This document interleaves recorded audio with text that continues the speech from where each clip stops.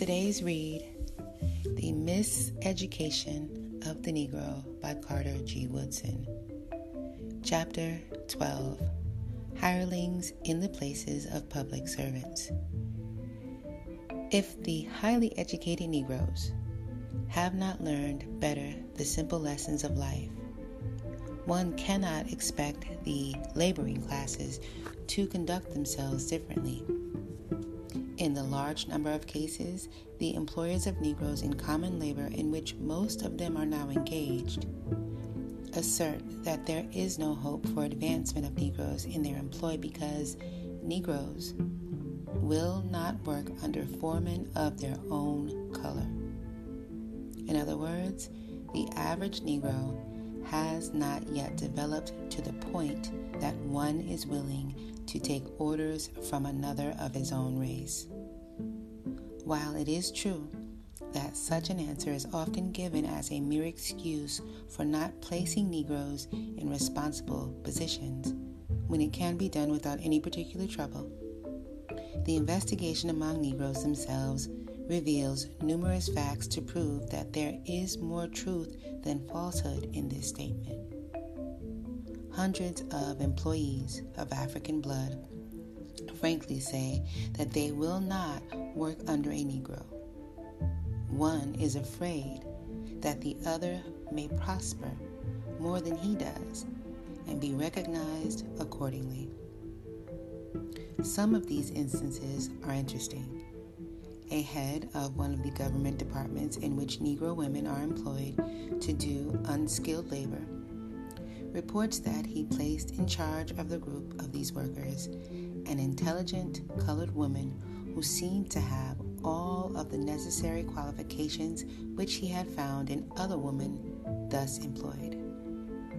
Those working under her, however, refused to obey instructions, kept the place in turmoil, and soon destroyed the morale of the whole force. As soon as he placed a white woman in charge, however, order was reestablished on the premises and everything moved along smoothly. Another employer, conducting a wholesale business, placed a Negro foreman in charge of others of his race to function as one of the important departments of the establishment.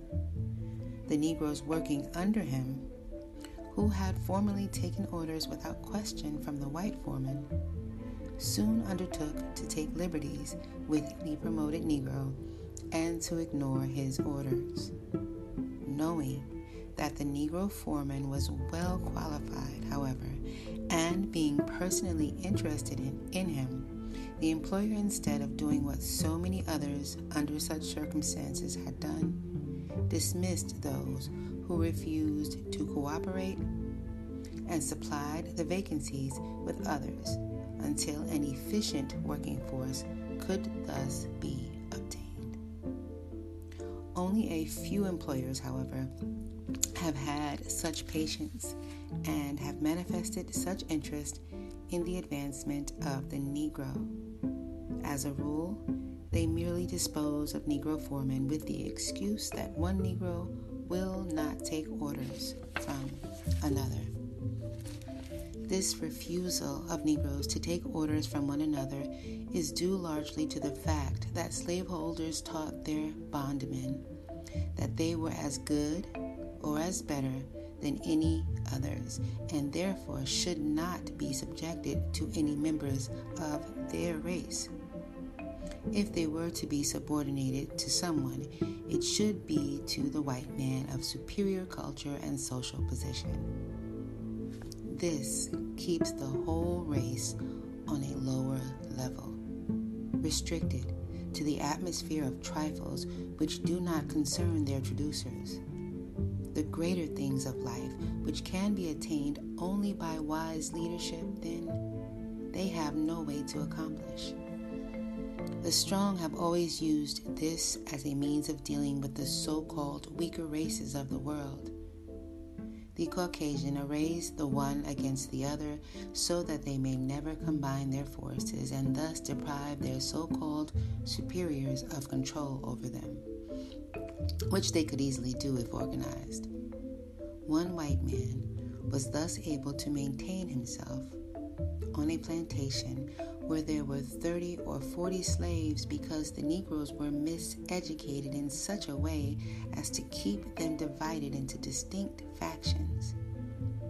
In petty strife, their power would be lost in the process of attrition.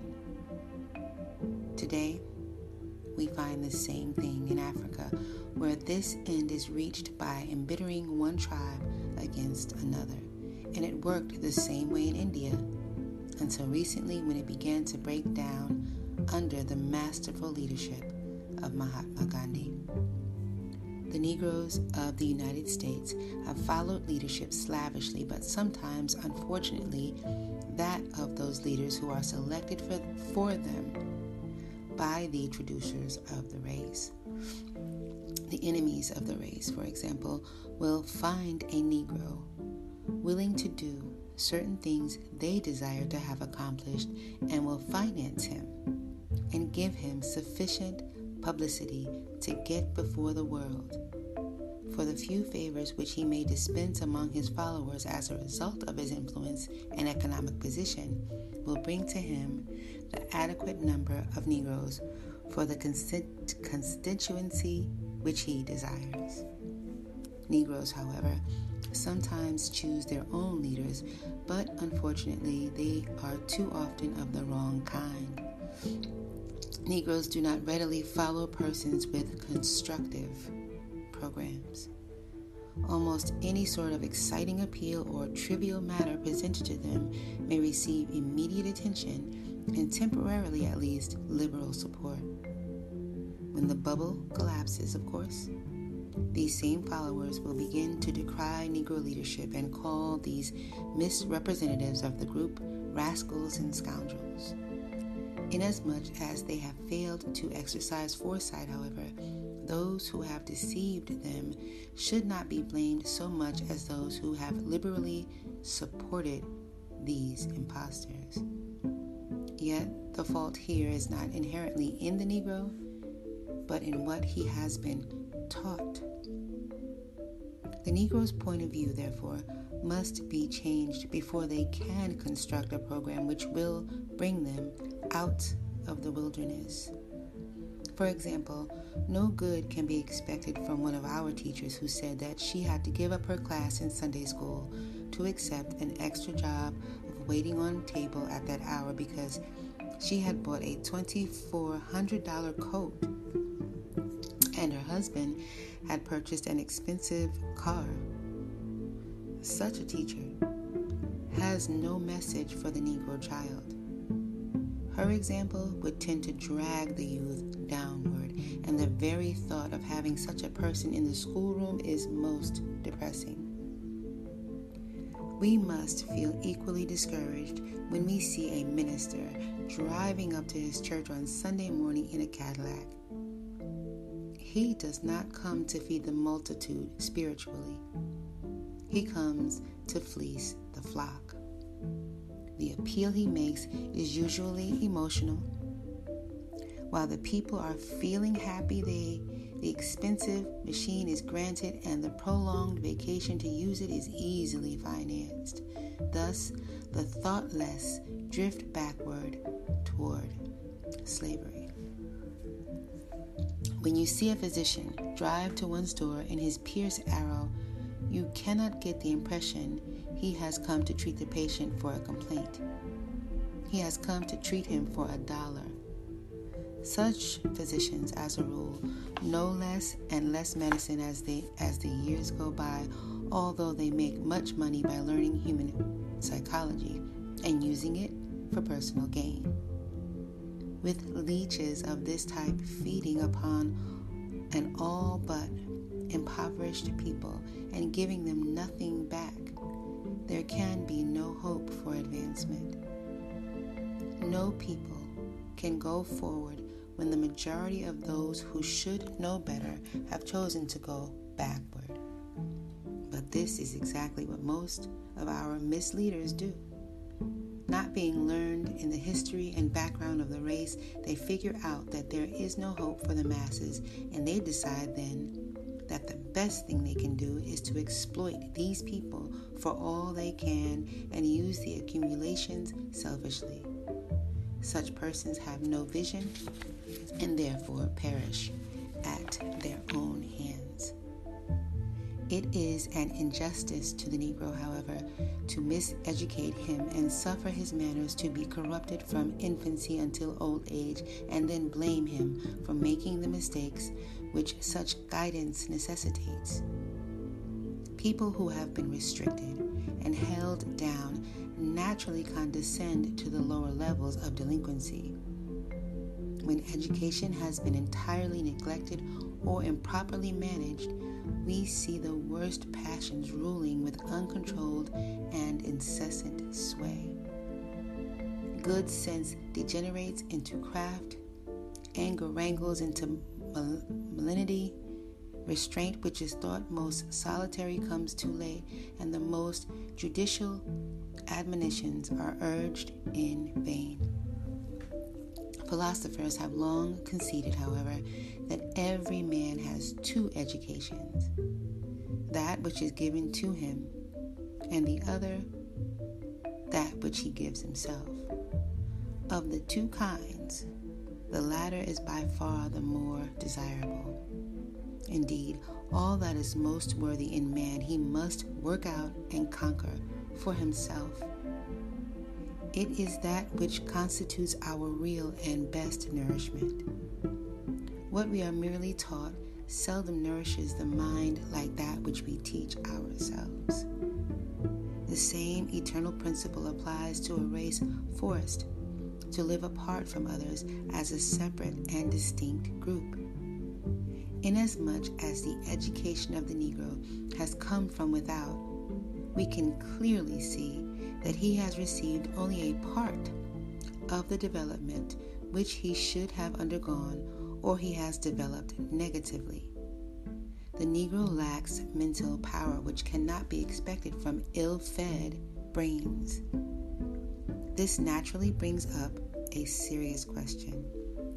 The people on the outside, who are directing the race from afar, will take this condition of affairs as evidence that the Negro is not prepared for leadership.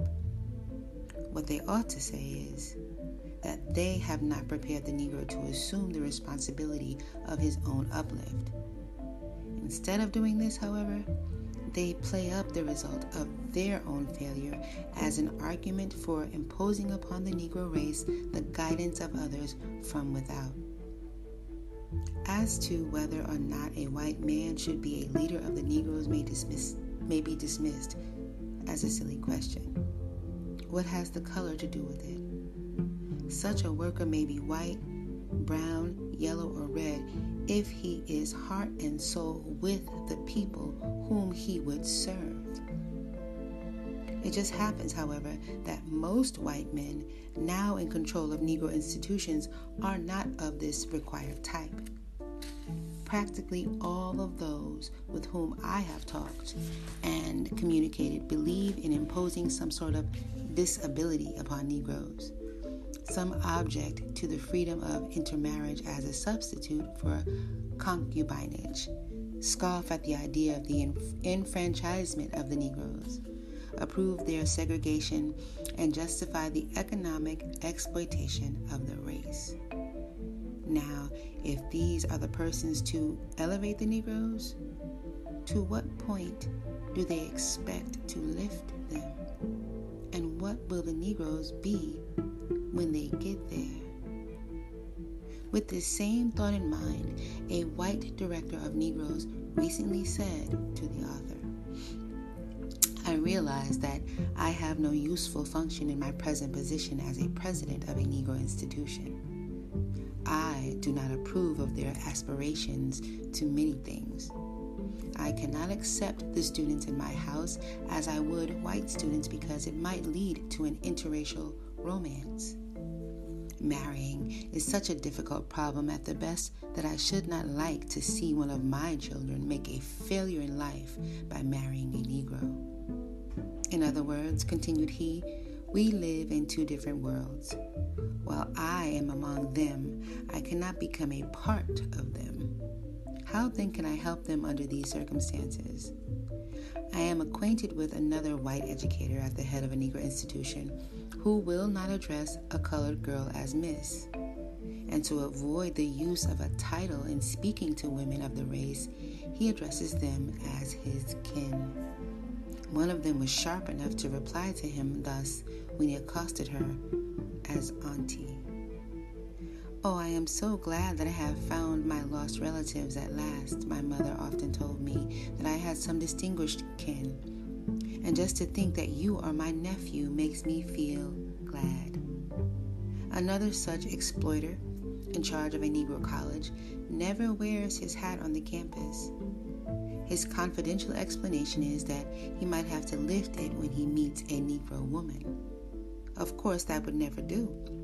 White supremacy would be lost in the Negro school. As we realize more and more that education is not merely imparting information which is expected to produce certain results, we see very clearly the inconsistency of the position of white persons as executives of Negro institutions. These misfits belong to the very group working out the segregation of the Negro, and they come into these institutions mainly to earn a living. They make no particular contribution to the development of education, for they are not scholarly enough to influence educational theory, and they are so far out of sympathy with the Negro that they cannot make any contribution to educational practice. These foreigners are not bringing to such institutions large sums of money which the Negroes cannot obtain, for the institutions now directed by Negroes are receiving larger appropriations than those under the management of whites. Our so-called thinkers, however, seldom see the inevitable results of this unsound policy. Not long ago, when the author wrote this textbook, the textbook entitled Negro Makers of History, it was adversely criticized by a Negro who said that the book should have had an illustration the cut of the white man who established a certain Negro college. The author had to explain that the book was to give an account of what the Negro has done, not of what has been done for him. The school referred to, moreover, was in no sense a Negro school. It had very few Negro teachers and only one Negro trustee. The policy of the school was determined altogether by others without giving the Negro credit for having a thought on education. In other words, it was merely a school which Negroes were permitted to attend. If they picked up here and there something to help them, well and good. If not, may God help them. It is all right to have a white man as the head of a Negro college, or to have a red man at the head of a yellow one, if in each case the incumbent has taken out his naturalization papers and has identified himself as one of the group which he is trying to serve. It seems that the white educators of this day are unwilling to do this, and for that reason, they can never contribute to the actual development of the Negro from within. You cannot serve people by giving them orders as to what to do. The real servant of the people must live among them, think with them, feel for them, and die for them. The white worker in Negro institutions, too, can never be successful without manifesting some faith in the people with whom he has cast his lot. His efforts must not be merely an attempt to stimulate their imitation of things in a foreign sphere. He must study his community sufficiently to discover the things which have a trend in the proper direction, that he may stimulate such forces and thus help the community to do better the good things which it may be capable of doing, and at the same time may be interested in doing. If these people are to be brought the ideas of foreigners and must be miraculously transformed into something else, before anything can be made of them, such effort will be a fruitless task, like most of the so-called education and uplift of the Negroes in America.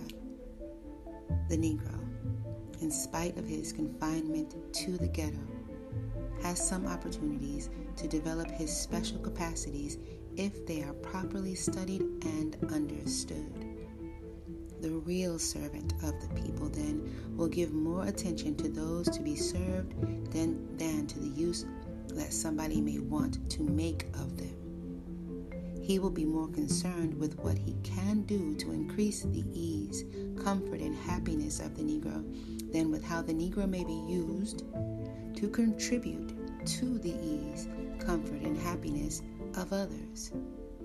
The servant of the people, unlike the leader, is not on a high horse, elevated above the people and trying to carry them to some designated point to which he would like to go for his own advantage. The servant of the people is down among them, living as they live, doing what they do, and enjoying what they enjoy. He may be a little better informed than some other members of the group. It may be that he has had some experience that they have not had, but in spite of this advantage, he should not have more humility than those whom he serves. For we are told that whosoever is greatest among you, let him be your servant.